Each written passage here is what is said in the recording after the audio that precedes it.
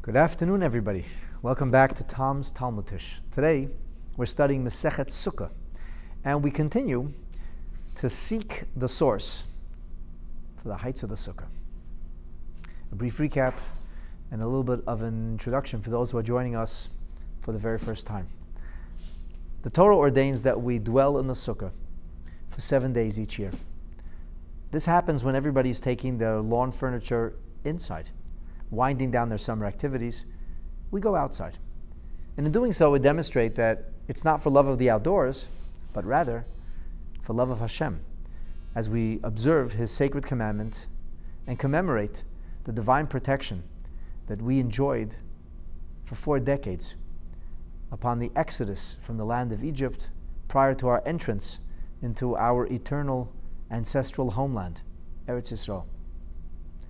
The Sukkah, of course, reminds us that we're always in the embrace of Hashem. And it's only by God's protection that we're able to survive the sands of time and the various trials and tribulations that have challenged our people time and again. The Sukkah, like every mitzvah, has to have technical definitions. Poetry, homily, mystical and beautiful ideas are important, valuable, and nice. But all of this can only be appreciated and achieved if we have clear and specific instructions. The Torah itself, the Pentateuch, does not give us the specific instructions for virtually any mitzvot. And that leads us to the obvious, overwhelmingly clear conclusion that Hashem, who has expectations of us, and doesn't expect us to simply worship Him by creating a God in our own image and intuiting what you might like and assuming that's what the Creator wants.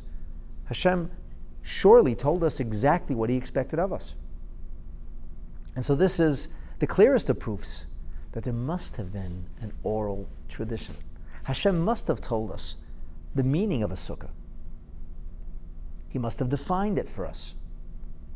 Things like, what do you make a sukkah out of? What's overridingly important? Is it the walls, or is it the cover under which we seek shelter? Is there a specific place, an area, maybe a geography, or perhaps a specific milieu in which a sukkah has to be erected? What is the size of the sukkah? And of course, we know that whenever you're dealing with anything of material dimension, size will matter. Well, of course, size matters for the sukkah. Can a sukkah be too large? Can a sukkah be too small? Is there a minimum requirement? Some people don't feel comfortable going into a room with less than a 10-foot ceiling. Would they require a 10-foot ceiling in the sukkah? People got used to living in bunkers during the war years. Would that be good enough? A crawl space? These, of course, are the issues that the Gemara has to deal with in a very, very technical fashion. But the amazing thing about Torah is all of the Torah is one. And we've been reaching for various expressions in Torah, biblical expressions, that might give us the ability to understand with clarity and with surety exactly how high a sukkah should be. We've already established that the sukkah has to be 10 tefachim high. We established that based on the dimensions that the Torah gives us, not for the sukkah, because it doesn't give us dimensions. The sukkah doesn't have to be a particular size. It can be many sizes, but there is a modicum size. And so the Torah does give us the specific, precise, and exact dimensions of the ark that housed the Decalogue or the Luchot. 10 tefachim. But really and truly, in Amma being 6 tefachim, and the height of the ark was an amma and a half, which gives us 9 tefachim. Where'd the 10th tefach, or hand's breadth, come from? The Gemara told us that's because the kaporet, the covering, you know, that gold slab that you may have seen pictured on top of the proverbial Ark of Testimony with the cherubim, that's the one. That gold slab had to be a tefach, a hand's breadth thick. And so an ark that's 9 tvachim high, that has a covering that's a tefach high, gives you the total of 10. Our Gemara has been embroiled in various proofs as we cross-examine the possibilities for learning the dimension of the kaporet, because whilst the Torah does give us the precise and exact dimensions for the ark, which was like a box, the Torah does not tell us the diameter or thickness of the kaporos. The terminology used when describing the Kohen Gadol's entrance into the Holy of Holies once a year on Yom Kippur was that he would perform his sacred duties and rites el pnei hakaporet. The word pnei in Hebrew means face. And so the Gemara says we can draw a line between the face of the kaporet and the various other expressions in Torah where we find faces mentioned. In last week's Gemara lesson, we went from monster birds to the patriarch Isaac. And the Gemara picks it up where we left off, on the subject of faces. But we're not going to remain tethered. We're not going to remain on planet Earth. Now we're going for an extraterrestrial or outer body spiritual journey. We're going to be combing the heavens and looking at, you guessed it, the angels. They also have faces.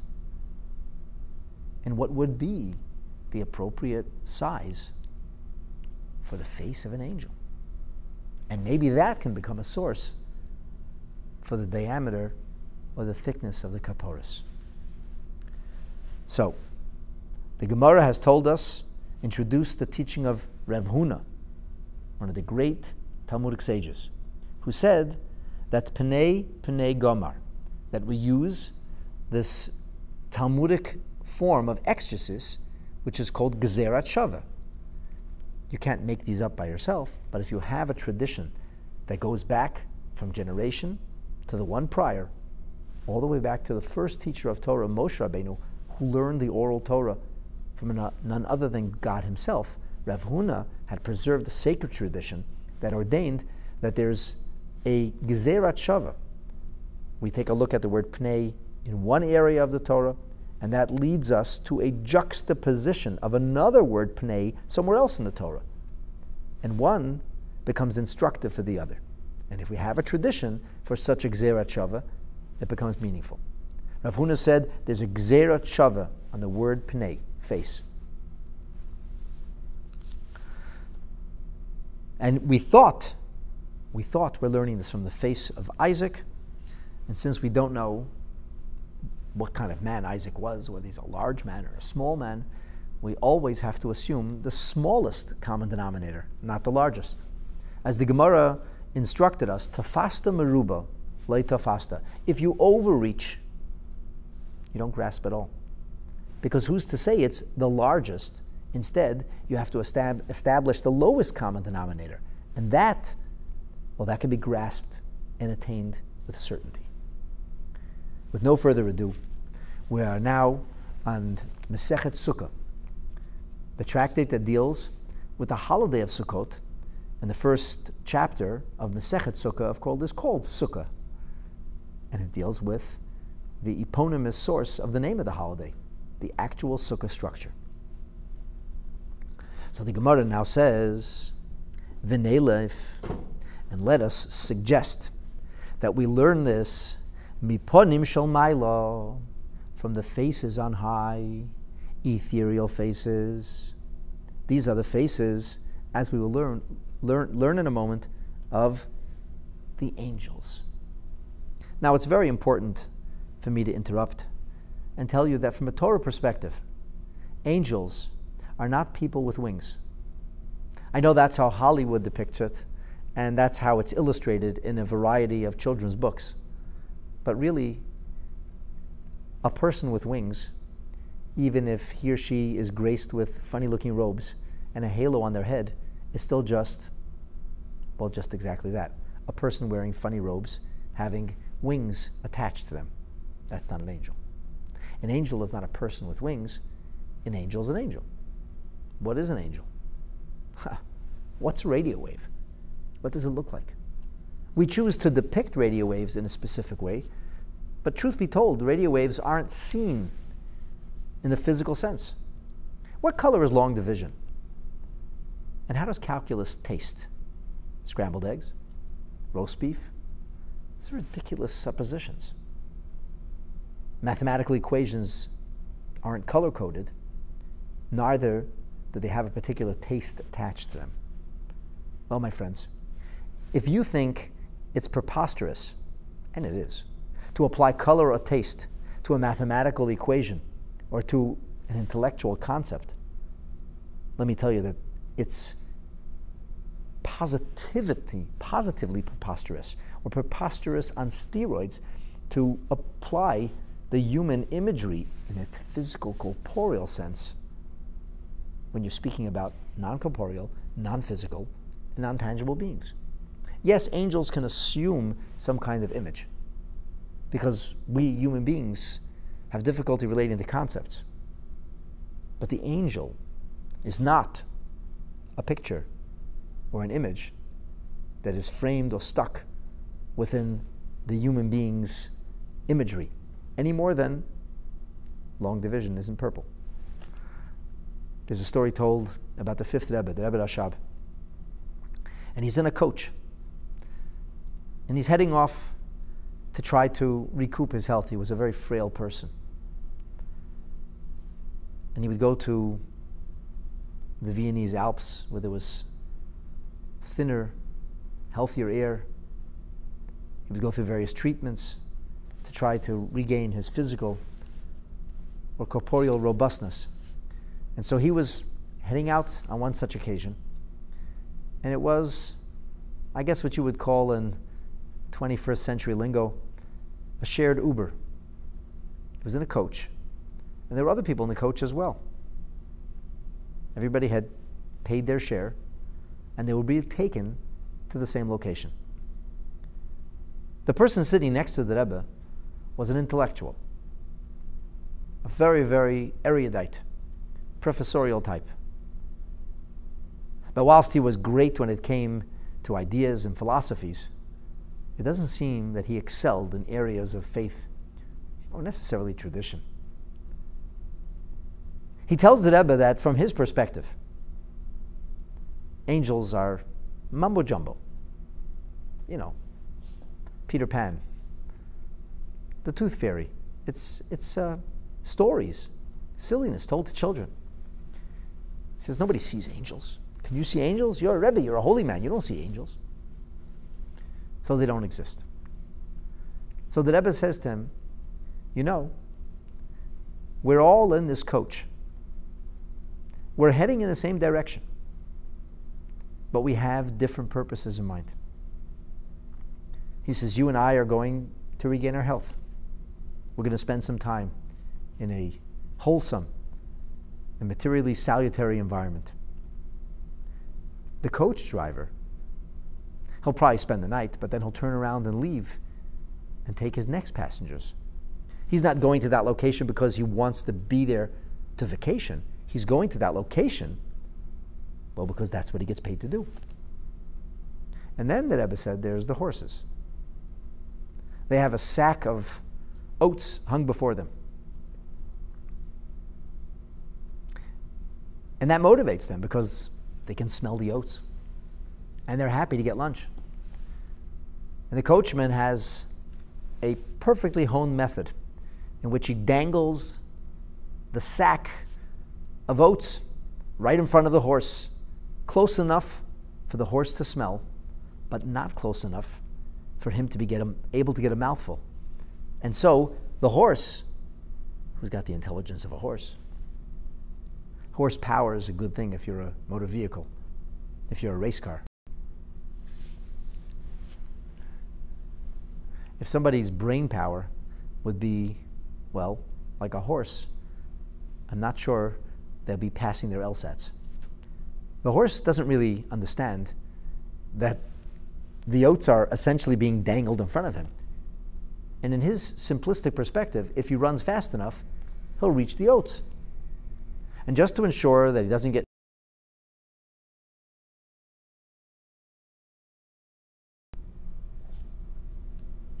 every once in a while, the coach person will pull the pole back, just enough for the horse to be able to get a mouthful, and then he'll extend the bag once again. And so the Rebbe Rashab finished his description of the various attitudes and approaches to the journey being taken. And he said to this intellectual, tell me, because the horse doesn't understand that you and I are on the way to a vacation or holiday, there are no angels? In other words, when it comes to things heavenly, we're not that much smarter than the horse. We have our blinders on. We have our limited perspective based on the range of our human experiences. That doesn't define angels. I'm sharing this little Hasidic adage or tale or story with you because it's so important for me to emphasize that the Gemara is not telling us that angels look like people or that angels have faces any more than they have a heart, a stomach, or a diaphragm. The angel doesn't have kidneys or toenails. It's all euphemism. It's all allegorical description, not to be taken literally at all. So actually, we don't necessarily embrace the illustrations of people with wings. They're foolish. It's a metaphor. And creating pictures like that makes people think that they can actually see or imagine what an angel looks like. You know, I've seen many of these pictures. I've even seen some of it in motion picture. It never really frightened me much. It didn't look scary at all. It looked like sweet. There was a man named Shimshon. He was a Nazarite. He was given the news, his parents were given the news of his imminent conception and birth when an angel came and spoke to his mother. And his mother conveyed the message back to Shimshon's father. And Shimshon's father didn't believe her. And when he saw an angel, he was terrified. Our sages tell us she was on a higher spiritual level. She could absorb the imagery, whatever that means. He couldn't. It's not a person with wings. Having said this, though, Rabbeinu Aaron Halevi, also known by acronym as the 𝗷 says that when we say Panim Shel Maila, do not heaven forfend ascribe corporeality or physical dimension, imagery, or appearance to angels. He says it's a euphemism. It's an anthropomorphism. We're using this terminology. And here's where it gets really sticky.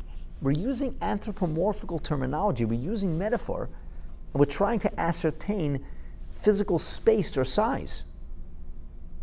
It's a little bit of a strange fit. But the thing is this. If we are to use metaphor, then the size or dimension is a part of that metaphor. And because it says Panim Shel Maila, because when the angels are spoken of, the terminology that's used is a face. So as such, we know that we can use the dimension of a face and apply it to the face of a box, which isn't a face anyway, any more than the face of a building isn't a face or a facade. It's euphemism. The face of the ark is a euphemism. And the question is, when we're using euphemism, when we're using metaphor, can we understand or reach a conclusion that actually dictates the technicality of actual space? And ultimately, it has to. You know, to me, when the Gemara does things like this, it encapsulates the essence of Yiddishkeit, of our divinely ordained sacred faith system, which is all about having a relationship with Hashem, because on one hand, there's such incredible spiritual energy invested in every detail of Yiddishkeit. Every detail. But at the same time, Yiddishkeit, Torah Judaism, is comprised of so many technicalities. And the halacha ordains whether Hashem's presence is actualized or not. You know, we're speaking of the ark. The ark had a very specific space. And there's this expression of bein habadim, between the poles of the ark. And it says that the Shekhinah, the divine presence, was constricted, if you will, or focused into that tiny little space.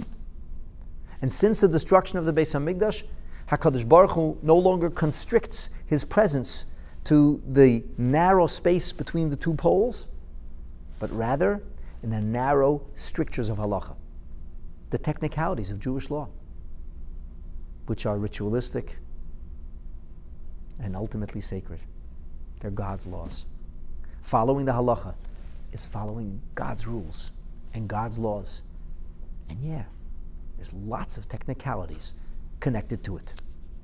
And so the Gemara here says to us, we have euphemism about angels, but euphemism about angels can also teach us about the precise size or dimension of the kaporet that was fashioned. Now, where do we see that angels are described as having faces? Let's go back to the saga of Father Jacob. We talked about this last week. In last week's snapshot, Father Jacob was taking leave of his father, the patriarch Isaac. He had just received the blessings as Esau entered the room, purportedly to receive the blessings he thought were coming to him. Well, there was a lot of water under that bridge, but Esau was very unhappy. And that would be an understatement. He was so incensed and enraged, he decided right there and then, Yaakov is going to die by his hand. But he didn't want to bring his parents grief, so he said he'd wait. After all, why get angry when you can get even? Yaakov, in the meanwhile, is sent away, sent off to Iraq on a mission.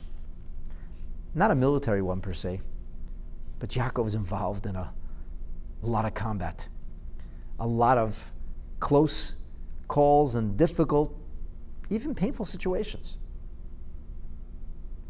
People talk about a mother-in-law from hell. We don't know much about Yaakov's mother-in-law. She may have been a nice lady. He had a father-in-law from hell. Awful man. Lavan was his name. He literally tormented and abused, essentially doing everything he could to harm his son-in-law. And Yaakov perseveres.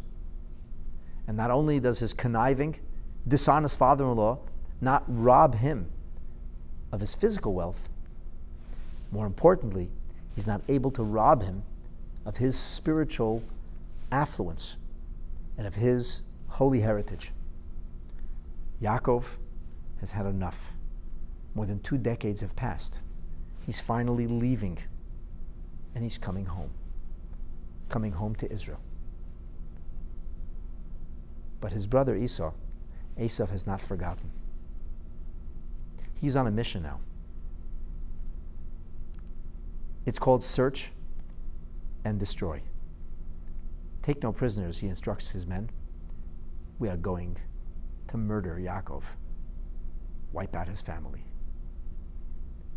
Yaakov knows all about this, and he is fearful. The Torah records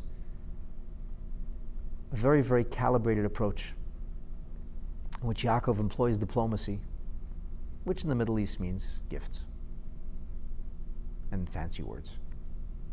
He employs military maneuvers by putting strategies in place, but before he does that, he makes sure to pray.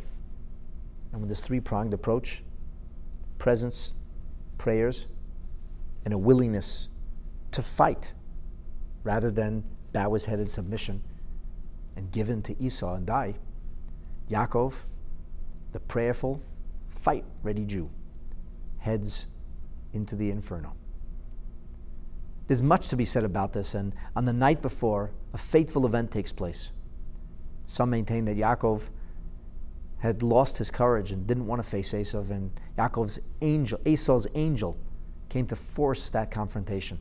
Others maintain that Yaakov first had to vanquish the spirit, the angelic alter ego of Esav, before he could actually contend with the physical Esav, the man, his brother.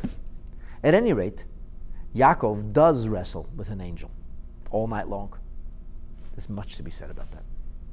Some of our sages saw that as metaphorical, allegorical. Many of our commentaries believe that there was a literal element to it as well.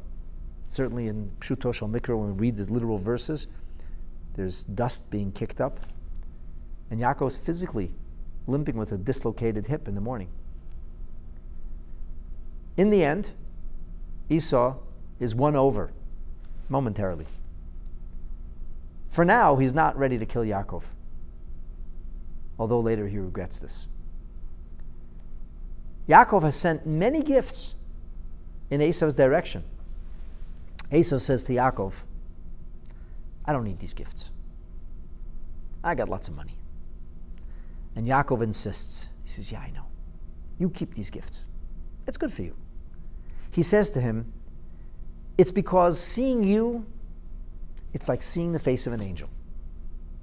Now that's what Middle Eastern diplomacy sometimes looks like, telling your adversary that they're like angelic, fantastic, amazing, awesome, and wonderful. And Esav is tickled pink.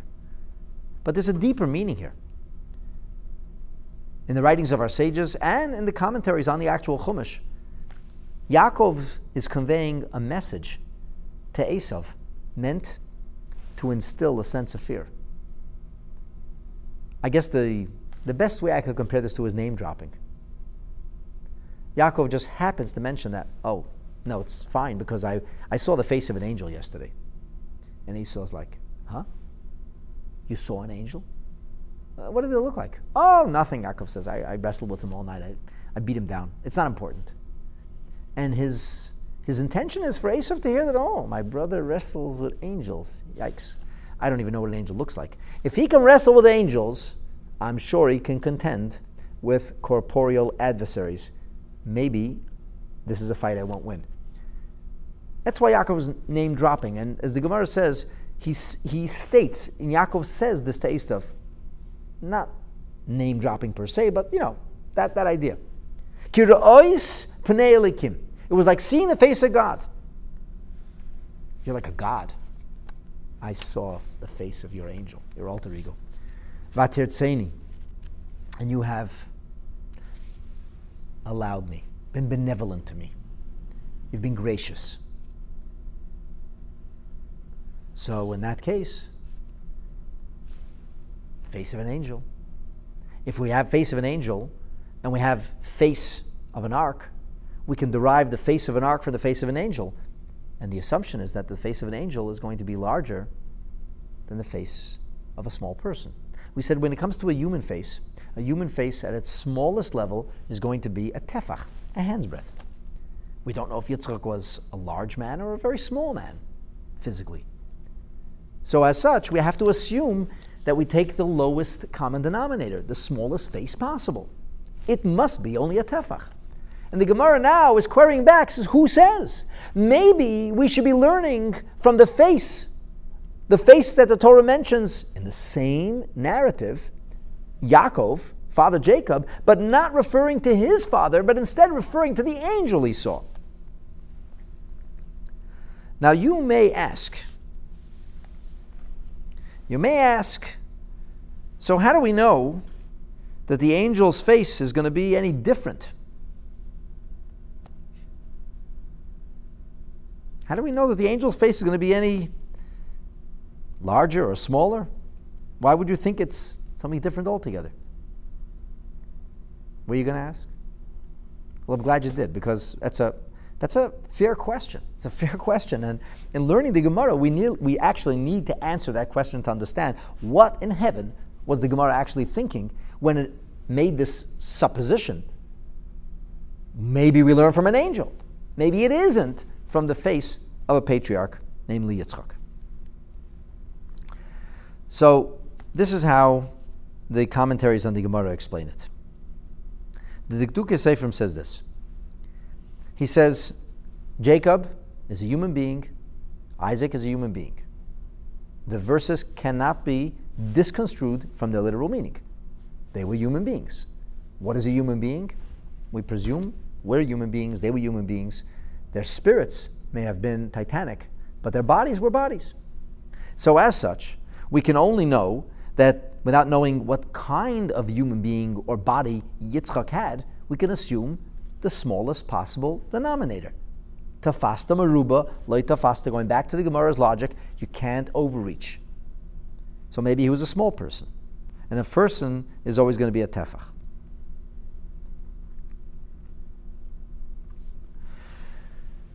So an angel would not have the smallest of faces. Why not? This is what the 𝗙𝗰𝗲𝗀𝗃 reasons. He says, if we are to assume that the reason we use the terminology of face to describe angels who have no body and of course no face, is because we're bringing up an imagery that we should be able to relate to in some way, shape, or form. In theory, you can have fire without a wick and without any kind of fuel or container. In practice, what does that fire look like? The only way I can actually hold on to the fire is when I have container, fuel, wick, etc. I can throw ideas at you, I can give you parables or allegories, but if you don't have any kind of technical image, how are you going to hold on to the idea? There's got to be some frame it's used to convey something which is actually beyond or transcends any kind of frames. So we're using the notion face. Why? Because we're trying to speak to people who only know of other people as a face. We don't talk to the walls. I saw an angel. Well, you saw the air? What did you see? You saw electrons? I saw an angel. I saw a face. So the assumption would be that if we are to use a depiction, we use the average depiction. Not the smallest, but the average. Yitzchak, Isaac, is actually a human being. He's not a depiction. He's not a metaphor. He is a person. Was he a large person or a small person? I don't know. Nobody knows. We have no pictures of him. In fact, it's a Jewish tradition not to depict the faces of the patriarchs so as to ruin our perspective and think, oh, Isaac, I know what that looks like. I saw Michelangelo's paintings. So we don't know what Isaac looks like. We have no idea what he looked like. And because he was a human being, and we know he had a face, we don't have knowledge if it was a large face or a small face. We can make the assumption it was for sure a face. So how big is a face? A face is for sure going to be a hand's breadth because we don't hear of him being abnormal. And a hand's breadth is the smallest possible normal. It's not the average, but the smallest possible. That's because we're talking about an actual person who lived. However, when we speak about a depiction, depictions go by the median, the average, not the extremes. So it's reasonable then to say that the depiction of an average face is larger than a tefach. And if so, the tefach would be a non-appropriate space or size to use for the angel's face. It'd have to be significantly larger than a tefach, not the smallest person, but an average person. Maybe it's a tefach and a half, maybe 2 tefachim, I'm not sure. The Gemara doesn't actually have to figure that out because this supposition is going to be shot down. The point is this.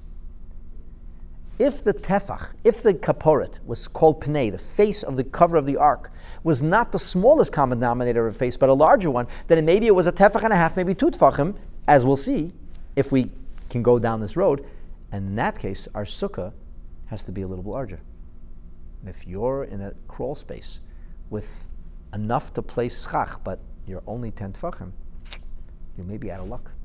You may have to find a creative way to elevate the schach so that you can actually have a halachic sukkah, which then becomes the embrace of Hashem's Shekhinah, God's presence. The Pnei Yeshua has a radical suggestion. He says, since we don't know what the face of an angel would be, maybe the kaporet had to be as large as the room. Maybe the kaporet should have filled the room until the roof of the Mishkan, which would mean we have to have a really tall-looking sukkah, a 15-foot sukkah, 10 amot high, because that'll be the kaporet. We know that the Cherubim were 10 tefachim. Okay, that's a little more than an amma and a half, so you'd still need 8 3/4 amot high. That's not 15 feet, 12 feet. Still a very large sukkah.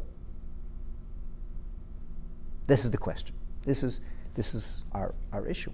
And we're not sure, because Rav Huna said he has a 𝗦𝗲𝗏𝗀𝗀, but we're saying, Rav Huna, maybe it's another face in that juxtaposed tradition. The Gemara comes back and says, no tiki no washi, this is not going to work. Tafasta meruba loy tafasta. Did we already not make clear that you can't overreach? And since we're talking about something that we don't know about, so we can't make decisions on unknowns. In other words, the notion that the angel had a face, and if he had a face, it was probably larger than the smallest face, probably an average faced. In the end of the day, he says, we're coming up with precise information from a non-precise source. It says he had a face. So all we can know is that it had to be a face. And if you want to talk about size, it had to be the size of a face. And the only thing we can be certain of, that when you use the terminology of face, is that you mean minimal, it's got to be at least a tefach. That's all you know. We don't know more than that. And as such, the Gemara says, we can't use the angels as a source for the size of the kaporet. So my friends, the angels will not be teaching us how big our sukkah is. Having reached this point in the Gemara, where we know that the angels will not be giving us instruction, we turn instead to the winged cherubim. They seem like the cousins of the angels. The images, these little statuettes that were on top of the kaporet itself. The Gemara says, V'neilef, and perhaps the 𝗙𝗲𝗏𝗀𝗀𝗀 of Rav Huna was not from angels, but still also not from Yitzchak. Maybe it was mikruv. Maybe it was from the figurines that adorned the cover of the ark. About those figurines, it also says the terminology face. In Parshat Truma, chapter 25 of the book of Exodus, verse 20, it says, V'hayu hakruvim parsei chnofayim l'mayla. The kruvim had their wings spread out above. 𝗖𝗵𝗲𝗶𝗶𝗀𝗀𝗀𝗀 ala kapiros, covering over the cover of the ark. Upneihem, their faces. Upneihem ish el achiv, their faces were one to the other. El hakaporet yupnei hakruvim, the faces are not outside of the kaporet, but in the kaporet. So if here you have your figurines, the faces face this way. We used the word face twice. And the word pnei shows up at the end of the pasuk, at the end of the verse. So maybe the angels won't teach us, but the gold figurines will. The cherubim will.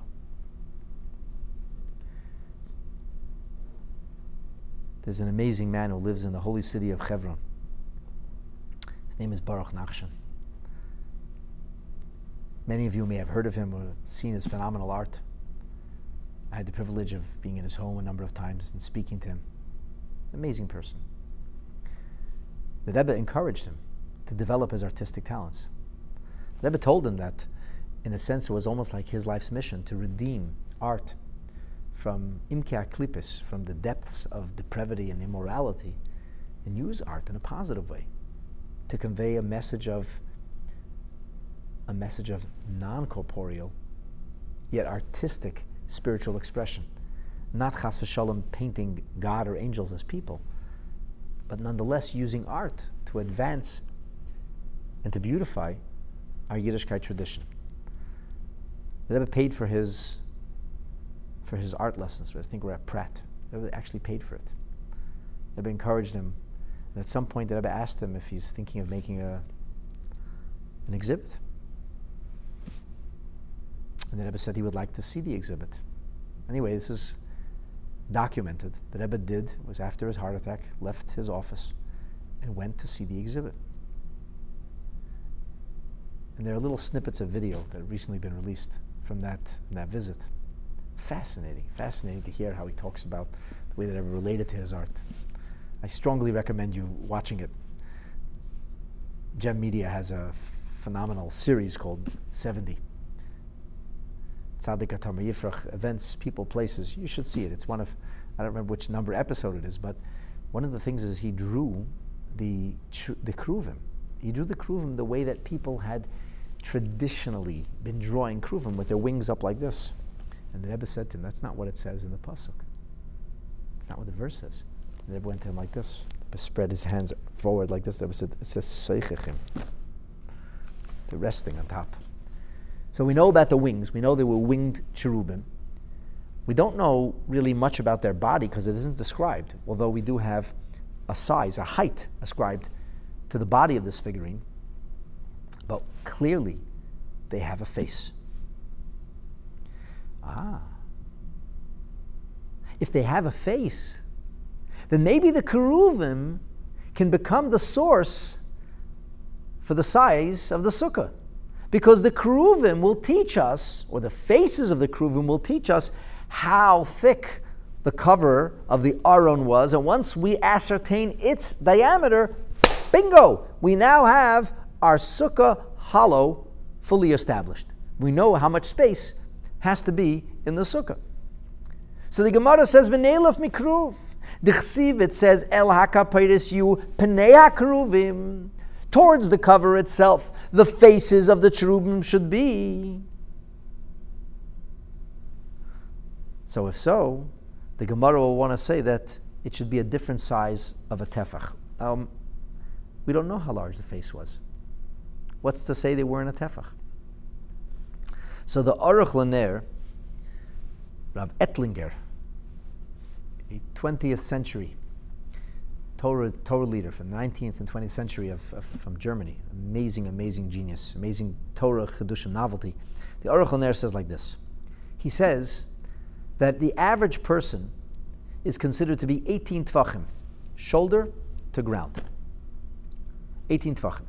So the Aruch LaNer says if he was 18 tvachim and his face is said to be 1 tefach, well, the keruvim are 10 tvachim, 10 tvachim, which means the cherub is half the height of your average human being. Because your average human being, who is 18 tvachim from soldier, has got to have a tefach for a neck and then a tefach for a face, is basically 20 tvachim high. And that works out. It works out.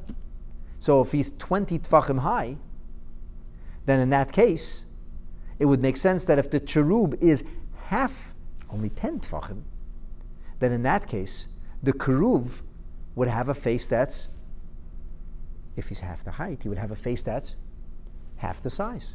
So if a human face is identified as a hand's breadth, a tefach, then the cherub face should be identified as half a tefach. Aha! So now, if the diameter, the thickness of the cover was only half a tefach, because it says pnei kaparas and then it says the pnei of the keruvim, then in that case, it would make perfect sense for us to say that the ark was 9 tefachim high, the cover was half a tefach, and the sukkah was smaller than we thought. Instead of 10 tefachim, 9.5 tefachim will do. We're just saying. We're questioning. We don't know. We have to be certain. We have to settle this before we move on. We got to know how high a sukkah is supposed to be. So the Gemara says, Amar Rav Acha bar Yankiv. Rav Acha bar Yankiv says, Gemiri. This isn't spelled out in the scripture, but it's a tradition that's been passed down l'Moshe Sinai. And the Gemiri is, Ein pnei keruvim pchusim mitefach. The faces of the keruvim were not less than a tefach. Now, I have to tell you, there's a lot of hay about this, whether or not they actually are a tefach, or is halacha Moshe Sinai or not. It seems that here we couldn't understand this in the notion of halacha Moshe Sinai in a literal way, because We have no source for that, but rather this would mean this was a fact, an established fact that we knew, a tradition that had been handed down, and that was the tradition. The face of the Cherubim was a tefach. You can't argue with that. So if the face of the Cherubim is a tefach, in that case, the Gemara finishes off, and I want you to know, but Rav Huna nami mihochi gomer. Rav Huna did not learn it. That's really where his Gezerat Shava pans out. It's not the face of Yaakov. Forget the face of angels, that doesn't work. It's not the face of Yaakov. It's the Cheruvim in the end who teach us the height of the Sukkah. Now you, of course, may ask, why does the Gemara have to say that? What's wrong with saying it comes from Isaac? Patriarchs can teach us. So the 𝗦𝗲𝗶𝗶𝗀𝗏, Rav 𝗙𝗰𝗲𝗏𝗀𝗏 says like this. He says the Gemara prefers to learn it from the Cheruvim rather than from Yitzchak Avinu because a Gezerah Shava is always more effective if it's miguf hadovar. It's from the very same place. We're talking about the cover of the ark, and we're deriving the cover of the ark from the faces of the Cheruvim that were a part of the ark. Now that's rational. That makes perfect sense. To say that we learn the cover of the ark size from a juxtaposition to a man, albeit a great man and a patriarch, who lived centuries earlier, is not nearly as straightforward a logical juxtaposition as here's the floor of the bottom of the cover, and here's the face. They're only 10 tvachim apart. It's right there. You don't have to make juxtapositions that reach across the ocean or centuries when you can have a juxtaposition that's literally within reach, a hand's breadth away. So that's what the 𝗦𝗲𝗶𝗶𝗀𝗏 maintains. That's why the Gemara prefers that. The Aruch LaNer, who we just mentioned a moment ago, suggests a little bit differently. He says, once we learn it from the Cheruvim, so it makes no sense for us to even question maybe we should learn from angels. When you say Yitzchak, so maybe Yitzchak, patriarch, maybe angels.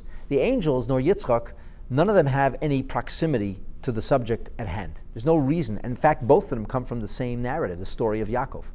One is the beginning of the story, and one is 21 years later. One is Yaakov seeing his father, who was an angel on earth, and one is Yaakov seeing Esau's angel, who was the alter ego of a monster on earth. They're not really, if you will, any closer or further. And so we can't be certain if the pnei is from Yitzchak or from the face of Esau's angel that Yaakov saw. However, the Cheruvim, that's certainly closer. And this way, since the Gemara does not want to learn from the angels, it makes sense then that we'd be learning the lessons from the golden cherubim rather than from the patriarch Isaac. Because the patriarch Isaac has no more hold on this than do the angels. But the cherubim, they're right there. The Gemara says, once we've spoken of the faces of the angels, we should fill in the gaps a little and tell you, Umay Keruv. What is a Keruv anyway? I know it has a face, but what does the word Keruv mean? And the Gemara says, Amar Rabbi Avohu. Rabbi Avohu taught, Kiravya, like a Ravya. What's a Ravya? A Ravya is the face of a child. Rashi says, V'neilef, I missed a bunch of Rashis. Okay, I'll fill them in soon. He says, Kiravya is like the face of a child, Shekain b'Bavel, in Babylon, where they spoke Aramaic, which is a derivative of the Hebrew language, a Semitic language, probably as similar as our French and Italian and Spanish. Liyanuka, koiden liyanuka, a child is called a Ravya.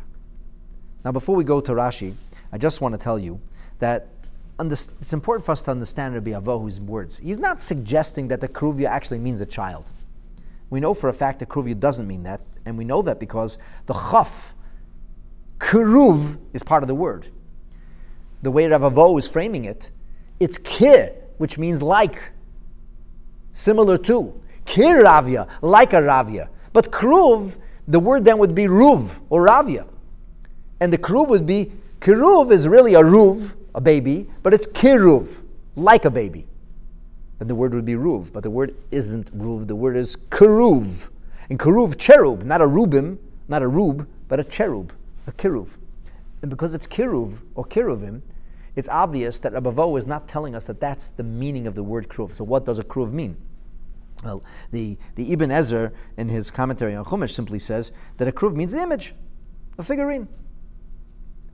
But 𝗷𝗲𝗶 is saying that the terminology used for the figurine alludes to the face, that it would be like a child. The keruv has a face that's kiravia. Incidentally, the Rashbam, the grandson of Rashi, says that the word keruv means birds. He says it means a bird-like image. So it was actually a body, a bird-like body with a human face. And so instead of being a figurine with wings, it was a bird with a human face. And birds have wings. So that the wings were natural. That's the dispute that we have between Rashbam and Ibn Ezra. I should tell you, only because we're talking about faces, that the Seforno teaches us that the faces were one masculine and one feminine, and as the sages tell us, that it's like a representation of the relationship between God and the Jewish people, and that's metaphorized in the Song of Songs as, romantic in terminology. But this is another subject that's far beyond the limitations of our Gemara. The Gemara, and so, has come to its conclusion that we learn from the Keruvim, from the Cherubim, not from the angels, not even from a patriarch. The Gemara now asks, Amar le'Abaye, Abaye says, Elameyata, but now the chsiv that it says, Pnei ha'echad, Pnei ha'kruv, u'pnei ha'sheni, Pnei ha'adam, going now across, moving across the prophetic board onto the book of Ezekiel, where Ezekiel has this incredible vision in which he sees angels, whatever that means. But the terminology, the metaphorical and allegorical terminology used, anthropomorphically depicts these angels as creatures. Over there it says, Pnei ha'echad, one was like the face of a cherub, and one was the face of an Adam. So if you're telling me that they had human faces, and a keruv is a face of a baby, a big baby, a tefach baby face, but a baby face, and the other is the face of an Adam. But if Ravia is an Adam, why would Ezekiel say one is the face of a cherub and one is the face of a person? Cherub is a person. That's the Gemara's question. Keruv, hainu Adam. A keruv is an Adam, as you just described it 𝗷𝗲𝗶. The Gemara's answer is, Ape Ravdavi. Ezekiel's vision depicts a large face, a mature face, and Api Zutra, a small face, a baby face. So one of them had a baby face, and one of them had a mature adult's face. And that's why the distinction between them is Pnei Keruv or Pnei Adam. But it doesn't mean a cherub has a face other than a human face. Let's review the Rashis relevant, pertinent to the Gemara that we just studied this morning. The Gemara says, Pnei Gomar, Gzeireshova Gomar, Ubetziparta like Siv Pnei. In the birds we talked about earlier, there is no mention of Pnei, so we're going in the approach of Rav Huna that rules out the bird imagery. Tafasta Maruba, B'mokem, Shata Shemea, Afamuat, in a place where you can hear either the larger number or smaller number, B'meruba loy tafasta, you can't grasp the large number. The Yesh Lahakshes, Tfai says Hamuat. Who says larger? Maybe it's smaller. In English, this is called the lowest common denominator. Your words lack integrity. In fact, they seem to be entirely dishonest. You're skewing the statistics, eh? That's what people do. They take numbers and skew them. You're skewing the numbers by assuming, you're making an assumption. It's probably the larger number. Says who? So that would detract from its integrity. And integrity is what we're seeking here. Let's look at the face of the Keruvim, the Zutra mitefach, that we would think that they are smaller than a tefach, as I explained to you from the Aruch LaNer. The Gemara came back and said, Hainu pnei Keruv, Hainu Adam, Haloi, Shneim Shavan, after all, they are both equal. Lama Chilkan Akasav, why did the verse divide between the two? Umeshani, The answer of the Gemara, says Rashi, is 𝗬𝗲𝗻 𝗙 nami pnei tinaku. Kshuv indeed is the face of a child. V'zehu chilukam. That is indeed the difference. Pnei adam, the face of a person, ape ravravi. That's a mature face. Pnei hakruv, the face of the cherub, ape zutri. And with this, my friends, it's now very clear that the size of the sukkah has to be 10 tefachim, because we now have ascertained with fair certainty the diameter, the thickness of the cover of the Ark, the Kaporet, and thanks to the Cherubim who conveyed to us, to the size of their face, the diameter of the Kaporet, by virtue of which it's the Cherubim who become our instructors for the size of the Sukkah. And it's interesting because the Cherubim have wings which are sochachim, which are essentially sheltering, like schach, like the covering of the Sukkah, but I didn't see that anywhere. I'm just saying it's interesting that there's a commonality in the Hebraic verbiage or language. At any rate, with this, let me thank you for joining us today, and let me end with a hope and a prayer that before Sukkot arrives this year, we'll be sitting together in a much larger Sukkah, the Sukkah alongside the Beis HaMikdash, in which the Cherubim will be in their rightful place in the newly rebuilt third and eternal Beis HaMikdash, in the Kodesh HaKadoshim, in the Holy of Holies. And there we will celebrate Sukkot in the Sukkah of David HaMelech. May it be speedily and in our days. Amen. Thank you for joining.